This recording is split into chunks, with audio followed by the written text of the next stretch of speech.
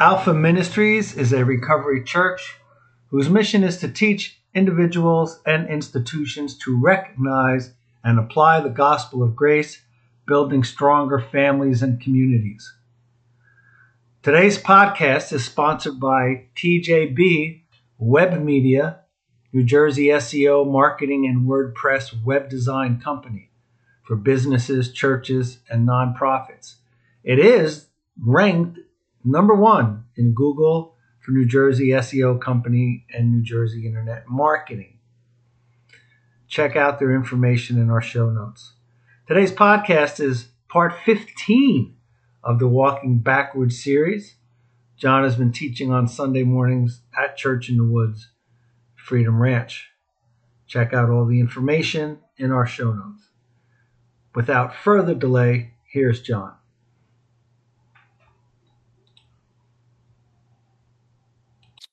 I want to get back to our study that we've been doing now, and we're getting close to wrapping it up. I entitled the study, according to the book that I'm working on, Walking Backwards. Now, walking backwards is just another term for walking like Jesus walked. You know, when I went to taken one trip to the, quote, Holy Land over in Israel years ago when Angela was just a little baby. And was praying on the seashore of the Sea of Galilee. We'd spent the night there and got up early in the morning and was walking around just asking the Lord what he wanted to tell me, etc. And I was a little disappointed, really, to be honest with you, because here I was walking where Jesus walked. You know, there's a lot of traditional sites in Israel, so, you know, he may or may not have been there, right? But the Sea of Galilee is still the same, okay? And I was walking on the seashore where Jesus walked with his disciples. But I didn't feel anything except jet lag. I hadn't even had a cup of coffee that morning. And so I asked the Lord, I said, what's up with this, Lord? I'm walking where you walked. And I don't feel anything at all except tired. And he asked me one question. He said, you're walking where I walk. Will you walk the way I walk? And I thought, wonder what he's talking about. And it was at that point, actually, that I said, Lord, show me. Show me what you're talking about. Now, that was years ago, and I can tell you it's never been the same. To walk the way Jesus walked on this earth is a radically different lifestyle. That's why I call it walking backwards. And we've been looking at various parts of that, various issues, but the primary thing is we're walking in a totally new lifestyle. A lifestyle that is absolutely different, totally different than the lifestyle we've been raised up to walk, the lifestyle we've been conditioned in this world to live. And I don't have to remind you of how backwards that lifestyle really is. You know, Jesus laid it out pretty clearly. He said, if you want to live, you're going to have to die. If you seek to save your life, you'll lose it. But if you lose your life for my sake, you'll find it. If you want to be the first, you're going to have to be the last. If you want to be great, you're going to have to be a servant of all. So Jesus himself knew how radically different his lifestyle was while he was here on earth. But he set us an example.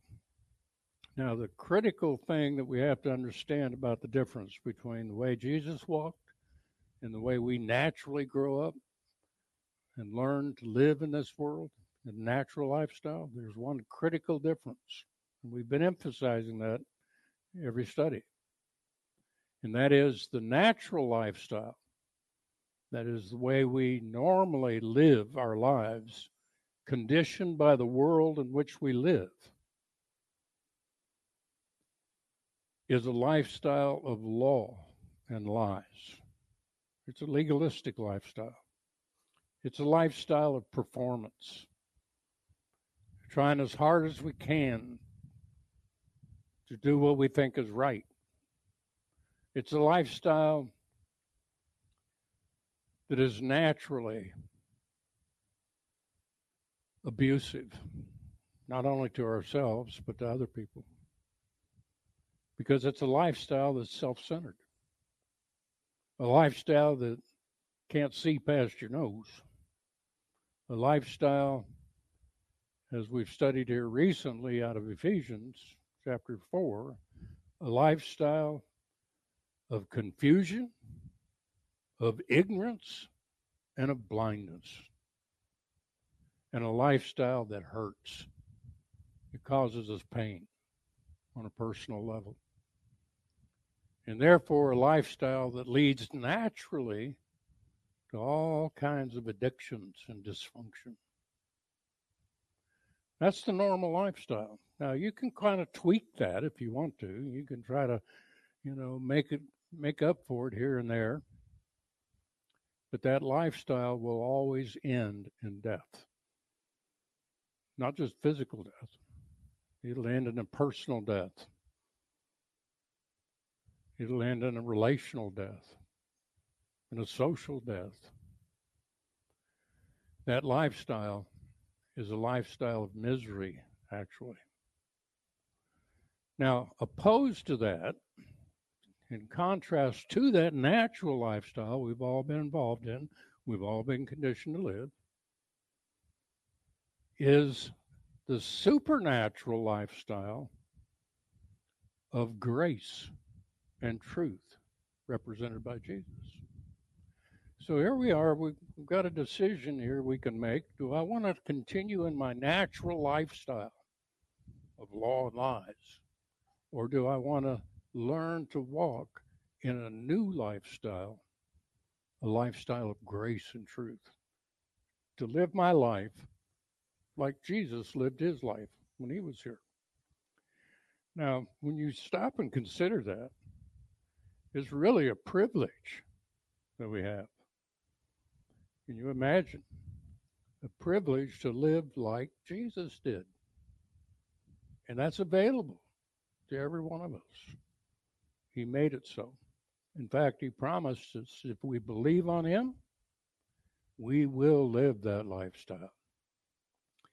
And so today what I want to talk about is living out a lifestyle and walking in what the Bible calls good works. Now, in order to understand that, we're going to focus in on one verse, but I want to read the context with you so you understand what this verse is about, really about. We're going to start in Ephesians chapter 2. We're going to back up from chapter 1. We're going to go to Ephesians back up from chapter 4 and go back to chapter 2, where he describes, first of all, the natural lifestyle and its result, and then begins to introduce this new lifestyle to us. In verse 1, he says, "In you hath he quickened, that is, made alive, who were dead in trespasses." That's a good contrast between the two, isn't it? The natural lifestyle is death. The supernatural lifestyle is life, eternal life. Wherein in times past you walked according to the course of this world. That's the conditioning of the world. We were all conditioned by it. According to the prince of the power of the air, according to the devices and designs of Satan, according to the spirit that now works in the children of disobedience, among whom also we all had our conversation. Remember, that's King James word for lifestyle. We all live that way. That's the way we grew up. That's the way we were trained. We all had our conversation in times past in the lust of our flesh, fulfilling the desires of the flesh and of the mind, and were by nature the children of wrath, even as others. Not a very pretty description of that lifestyle, is it? But God, I always like those. It's called in the Greek, it's called an aversive Allah, and it's translated but. Here you are walking in this natural lifestyle of misery and death, but God, here comes God now. He's intervening in it. But God, who is rich in mercy, for his great love wherewith he loved us, even when we were dead in sins, hath he quickened or made alive together with Christ. By grace are you saved. Every time I read this, I'm amazed. I've probably read this passage 100 times. I don't know how many over my life. But each time I read it, I'm even more amazed of what God has done for us we couldn't do for ourselves. Here we are conditioned by this present world that is in opposition to God, conditioned to live our life according to those, what he calls the desires of the flesh. That is, the desire to make yourself okay. That's the desires of the flesh, by the way. As I explained to you when we were talking about our thinking last week, these are what I would call the I will be worthy ifs.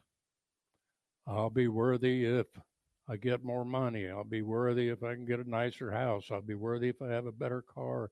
I'll be worthy if people like me. I'll be worthy if I can get married. I'll be worthy if I can have kids. I'll be worthy if I can get a divorce. I'll be worthy if my kids won't come and live with me. Okay? I mean, there's 1,000 millions of lies about your worth as a person that goes through our mind continually. This is what he calls the desires of the flesh and of the mind. Here we are, consumed by that, but God, because of his great mercy and his love for us, intervened. And he just burst out in that and how he intervenes. By grace are we saved. Going on in the chapter, he says, even when we were dead in sins, hath quickened us together with Christ. By grace are you saved. And not only has he made us alive in Christ, given us that new identity in Christ, made a new person out of us to walk a new lifestyle, but listen to this. On top of that, he says, and hath raised us up together and made us sit together in the heavenly places in Christ Jesus. Now, I want you to get this picture in your mind. What God has already done in the spirit realm has raised us up together with Christ into the heavenlies and made us sit together with Christ in the heavenlies in an exalted position. That's how worthy you are. God raised you up and made you to sit together. Now, I can't help but think when he says made you to sit together, why it is we're going to have to learn to get along with each other here, because we're going to be sitting with each other up there in heaven. The personal benefits of this is astounding. And so he goes on to emphasize here why God does that. That in the ages to come, throughout all eternity. In the ages to come, he, that is God, might show the exceeding riches of his grace in his kindness toward us through Christ Jesus. So God wants to reveal something to us. He wants to reveal to us the riches of his grace toward us. You know, people get the wrong idea of God, who he is and what he wants. And the most natural idea from the lifestyle we've been conditioned is that God's mad. He's mad at you because you're such a screw up. That's why he's mad at you. You don't do what he tells you to do. You don't follow his commands. And so he's mad at you. But nothing could be further from the truth. Those who were dead in sins and trespasses didn't do what God wanted them to do. Those who were dead in sins and trespasses were enemies with God. But God intervened to transform them from the inside out. So he announces, for by grace are you saved through faith. And that not of yourselves. This isn't something you've done for yourself or anyone else. This is something God done. For by grace are you saved by faith. All you did was believe what he said was true. That's it. For by grace are you saved through faith, and that not of yourselves. It is the gift of God, not of works, lest any man should boast. Now, if we stopped right there, we would get this idea. And some people have this idea, which is false.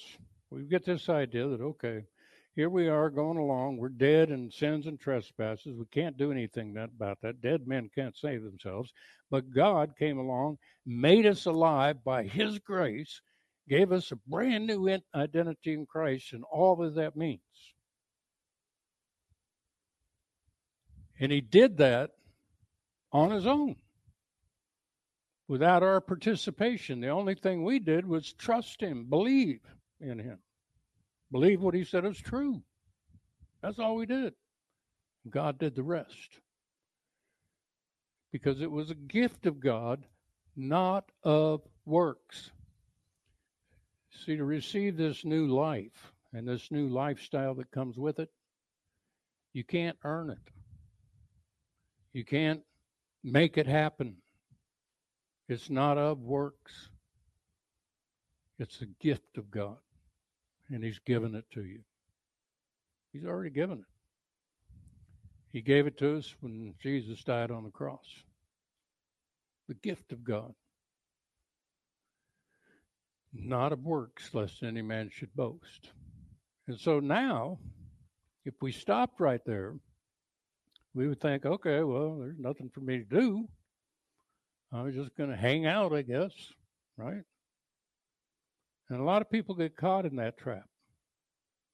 They think that once they have trusted Jesus as their personal Savior, once they have been born again, born from above, as Jesus called it, once they are, quote, saved,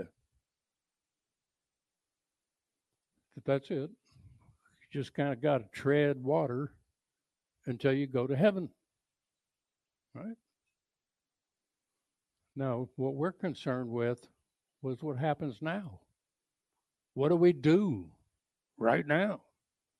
Having received this gift from God, how do we live it out?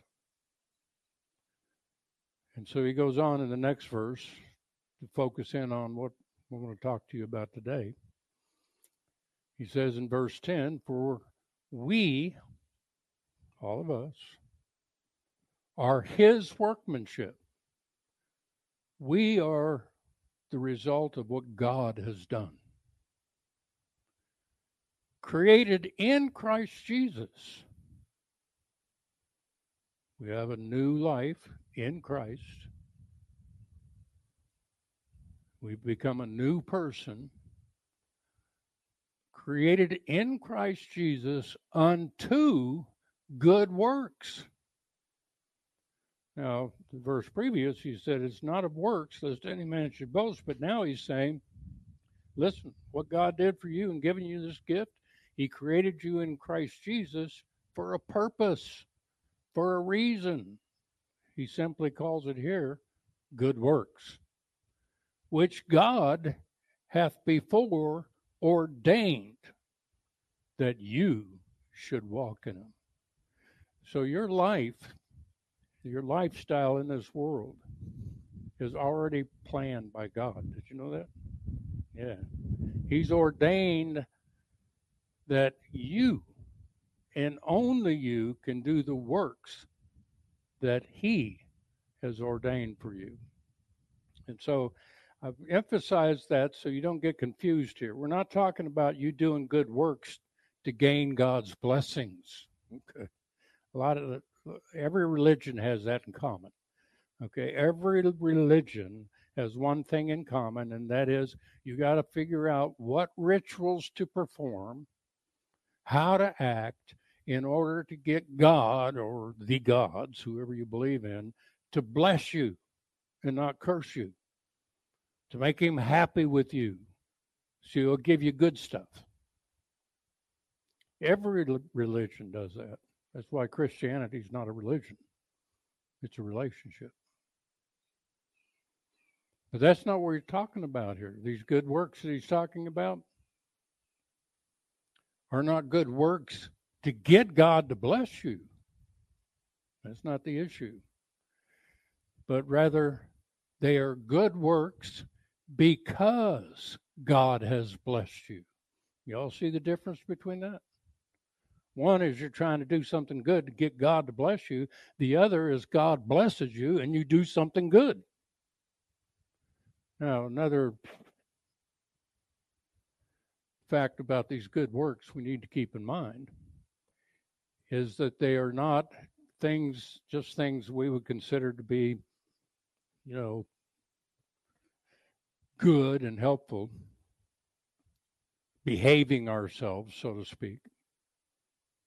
No, they are pleasurable duties, pleasurable responsibilities. Those are good. It's a good thing. Not something to be looked at as an obligation or duty, but something to be looked at as a privilege. Now, let's put back in context here. You who are born again, you who were crucified with Christ, buried with him, and raised up a brand new person, just like Madison demonstrated in the baptism. That's already happened. That happened by grace, not any good works we do. God makes you a brand new person. But what does that brand new person do now? Now that you're a brand new person, what kind of life are you going to live? The old lifestyle we have a tendency to fall back into of law and lies will make you religious. But the new lifestyle of grace and truth will lead you into a life of pleasurable activities, good works. Now, what are these good works? I want to kind of explain a little bit to you today what kind of works he's talking about here. What does he mean by God has ordained good works for you to walk in? He's talking about what you're going to do in your life throughout your lifetime. Jesus first mentioned these good works in a different context on the night before he was crucified, when he told his disciples, look, I'm leaving you. I'm going back to the Father, and I'm leaving you here. And I want you to stay here, and I want you to love one another like I have loved you. You see, you loving one another like Jesus loves us is an all-encompassing idea of the good works that God has ordained for you. He even called them. Of course, his disciples freaked at that moment, and I'm not sure they really understood or heard what he went on to encourage them with. But he said, look, whoever believes on me, that's you, whoever believes on me and is saved by grace through faith, apart from their works, have received the gift. The works that I do, Jesus said, shall he do also. What? Yeah. The works that Jesus did while he was here on this earth, in plain sight, with a multitude of witnesses. The works that he did shall you do also. You're going to do his works. Not only that, he went on to say, and greater works than these shall he do, because I'm going to the Father. Now, what did Jesus mean by that? Well, the good works we're talking about are obviously the works that Jesus did and that we're going to do. Now, I don't want you to get carried away with this, but you're going to be doing the same thing Jesus did throughout your lifetime. And God has ordained you to do that, meaning it's not up for grabs, and we'll talk about that in a moment. But you're going to be doing the same works Jesus did. Well, what kind of works did he do? Think about it. You're actually going to feed the multitudes. You're going to heal the lame. You're going to open the eyes of the blind. And you're going to raise the dead. See, that was the work I wanted more than anything.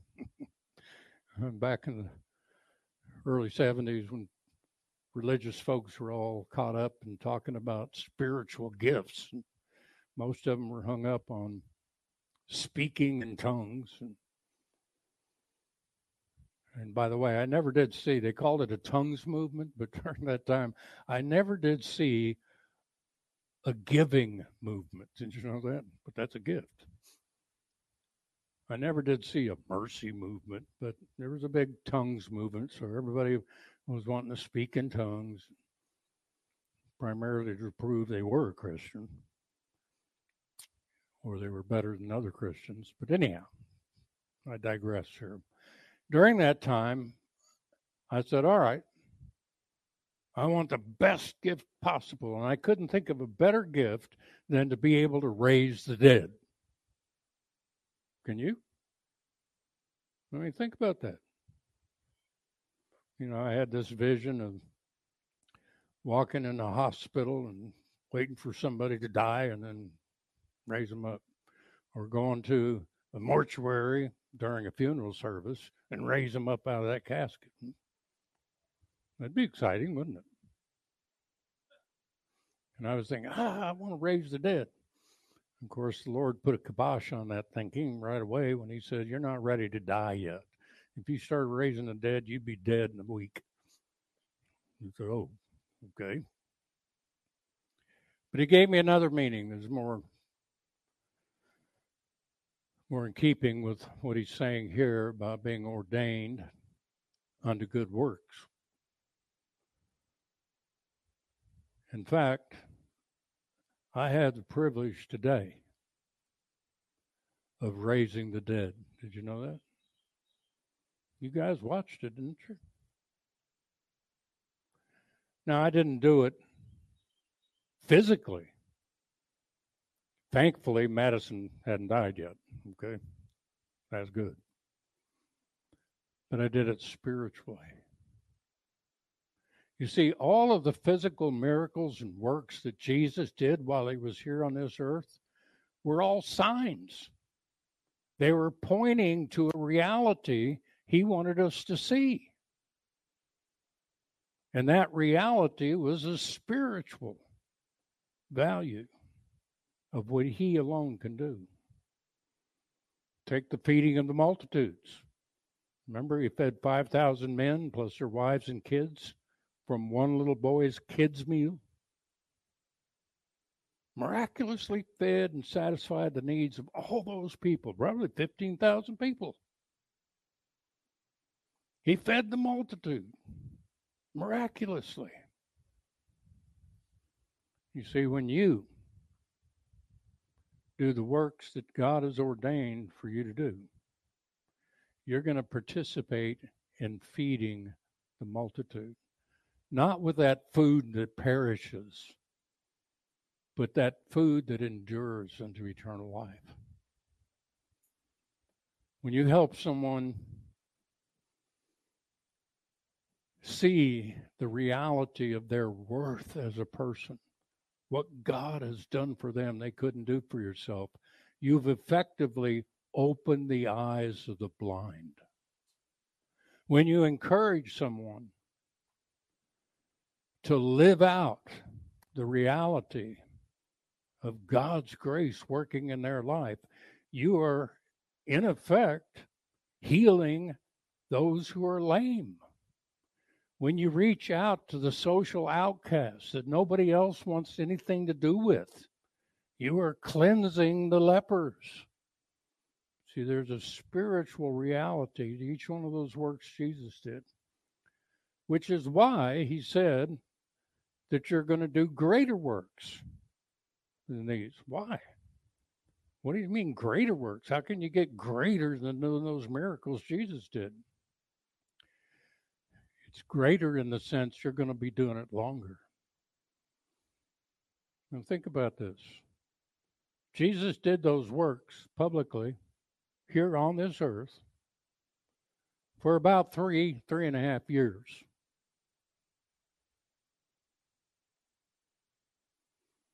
Really, that's not very long. Then he ascended back to the Father. And he left you here to continue those works. See, what he was concerned about was not the physical miracles he did. He was concerned about the spiritual reality behind them. When he fed that multitude, he was concerned about you believing and sharing with others that he and he alone can satisfy your deepest needs for worth as a person. We opened the eyes of the blind. He was illustrating how he and he alone can teach you, lead you, guide you into all truth through his comforter, the Spirit. These are the works of Jesus. So obviously, the good works that we have been ordained by God to do throughout our life, this new lifestyle we're living, are the works of Jesus. Now, once we have an understanding, or at least we begin to understand the nature of the work he's called us to, there's another aspect we have to focus in on. And that is the work of Jesus was always in relationships. That is, it was relational. It had to do with people. Now, I can think of a lot of, quote, good works that we might engage in, but they really don't have anything to do with people. His works were relational in nature. And what I mean by that is they fulfilled that new command he left us with, and that is to love other people like Christ. So the good works that you're ordained to do is going to be an expression of God's love for the people around you. You're going to be the vehicle by which God uses to love others like Christ.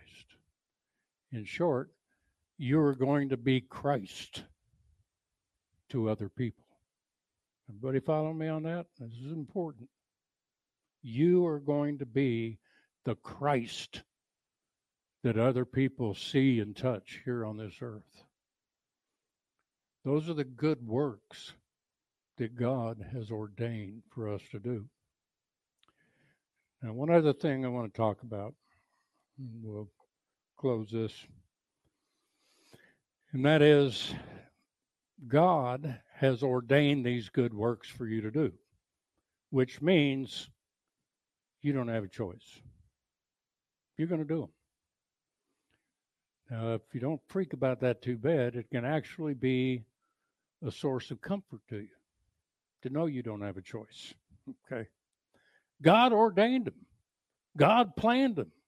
God said you're going to do them, and you're going to do them because He's God and you aren't.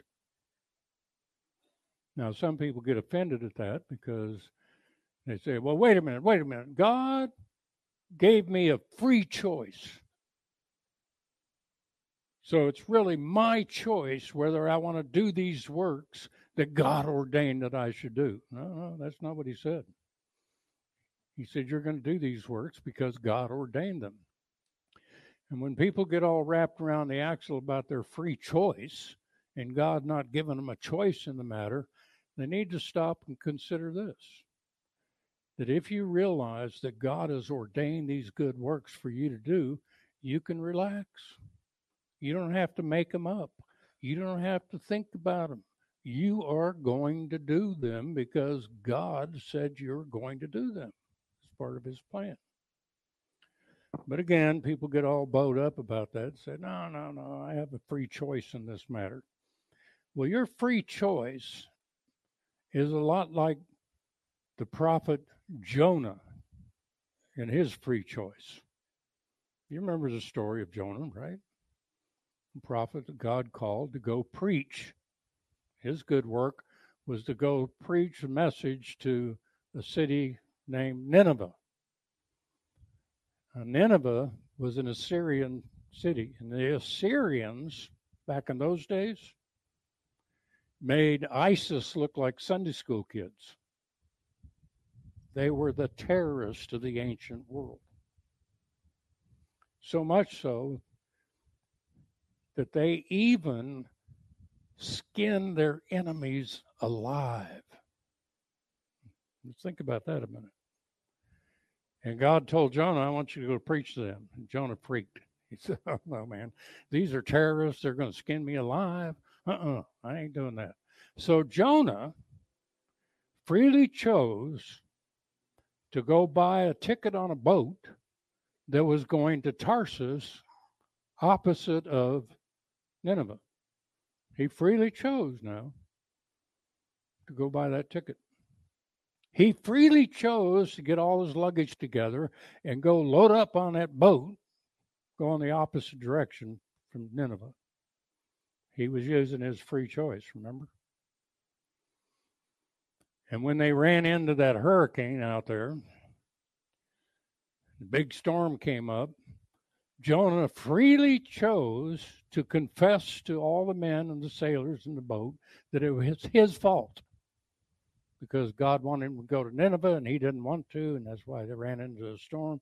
So he began to realize what his free choice was doing to him and doing to others. So he freely chose to confess that to the men and freely chose to have them throw him overboard. That was Jonah's choice. He said, throw me overboard. What is that choice? Jonah freely chose to commit suicide. Don't think he was going to tread water in a storm. He knew he was going to die. He didn't want to be skinned alive. He died drowning. So he freely chose to have them throw him overboard. Same thing as us freely choosing to commit suicide. But God had prepared a special fish, probably a pretty big one, because it swallowed him whole. And for 3 days and nights, Jonah sat in the whale's belly, freely choosing to die. Until after 3 days, that whale burped him on the beach. I can just see him all covered with seaweed, bleached white. And And it was at that moment when the whale burped him on the beach and he didn't die and he was still alive that Jonah freely chose to go to Nineveh and preach. See, our free choice is not out of the realm of God. God's sovereignty, because he is not only eminent but transcendent, goes way beyond our freedom of choice. Our freedom of choice is within his sovereignty. And really, you know what our freedom of choice does? It allows us to live comfortably or uncomfortably, depending on how you choose, okay? But you're going to do what God called you to do. You either do it enjoying it, having a good time, or you do it uncomfortably, not knowing what you're doing, but you actually did it because he's God, we're not.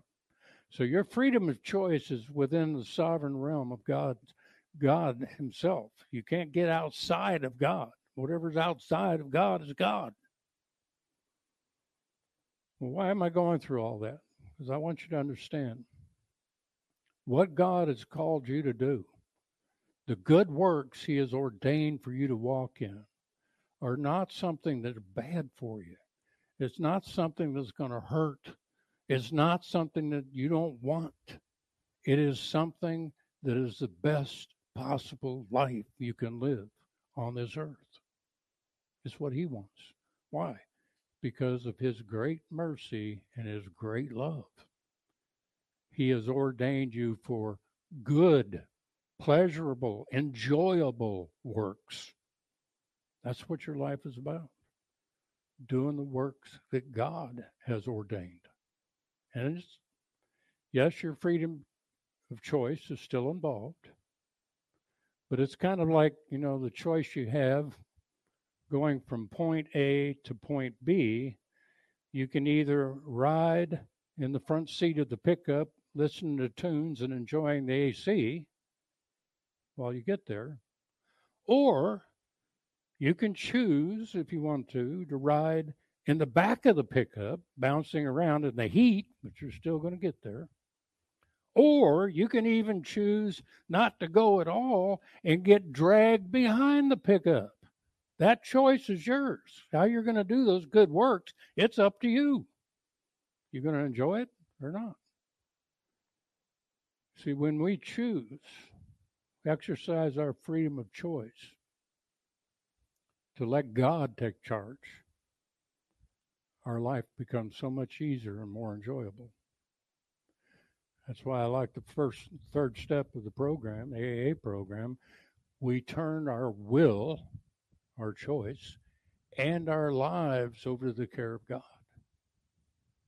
Now, these good works that we've been called to do are specific works that God has ordained you to do, and only you can do them.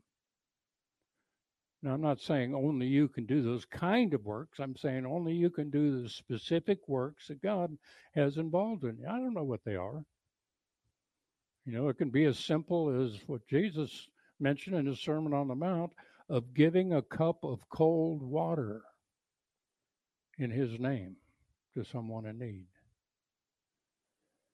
Those good works that God has led you and has prepared for you to do and ordained for you to do are all going to involve loving other people, just like Christ. They're all going to involve doing the works of Jesus, who came to seek and to save that which was lost. And is it difficult? Times I got to say, yeah, it's difficult. Then why would you do it? You know why you would do it? Because you enjoy doing it. Not out of fear, but out of faith and joy, hope. You're going to love other people and do those good works. So this lifestyle that we're called to, this lifestyle of grace and truth, has specific activities and works that we're going to do that are enjoyable to us and will love other people. In fact, I've learned over the years that the times I feel the best, the times I feel the most contentment, the times I feel the most joy in my life are the times God uses me to love somebody else besides me. They're good works, which He before has ordained that we walk in them. Let's close in prayer. Father God, as we come in your presence right now, I thank you. I thank you for the privilege that we have, Father, of walking the way your Son Jesus walked, for the privilege and the calling that you've given us, and the simplicity of just loving other people like you did. We thank you for the privilege of being used of you to accomplish that. And we ask you to continue to teach us now, continue to lead us according to your Spirit in your time for your honor and glory. For it's in Jesus' name I pray. Amen. Appreciate you all being here today. Thank you again for listening. If you want more access to Alpha Ministries teaching, you can like us on Facebook, subscribe to our YouTube channel, and visit our website. All times and dates for services and other events are on our website listed in the show notes.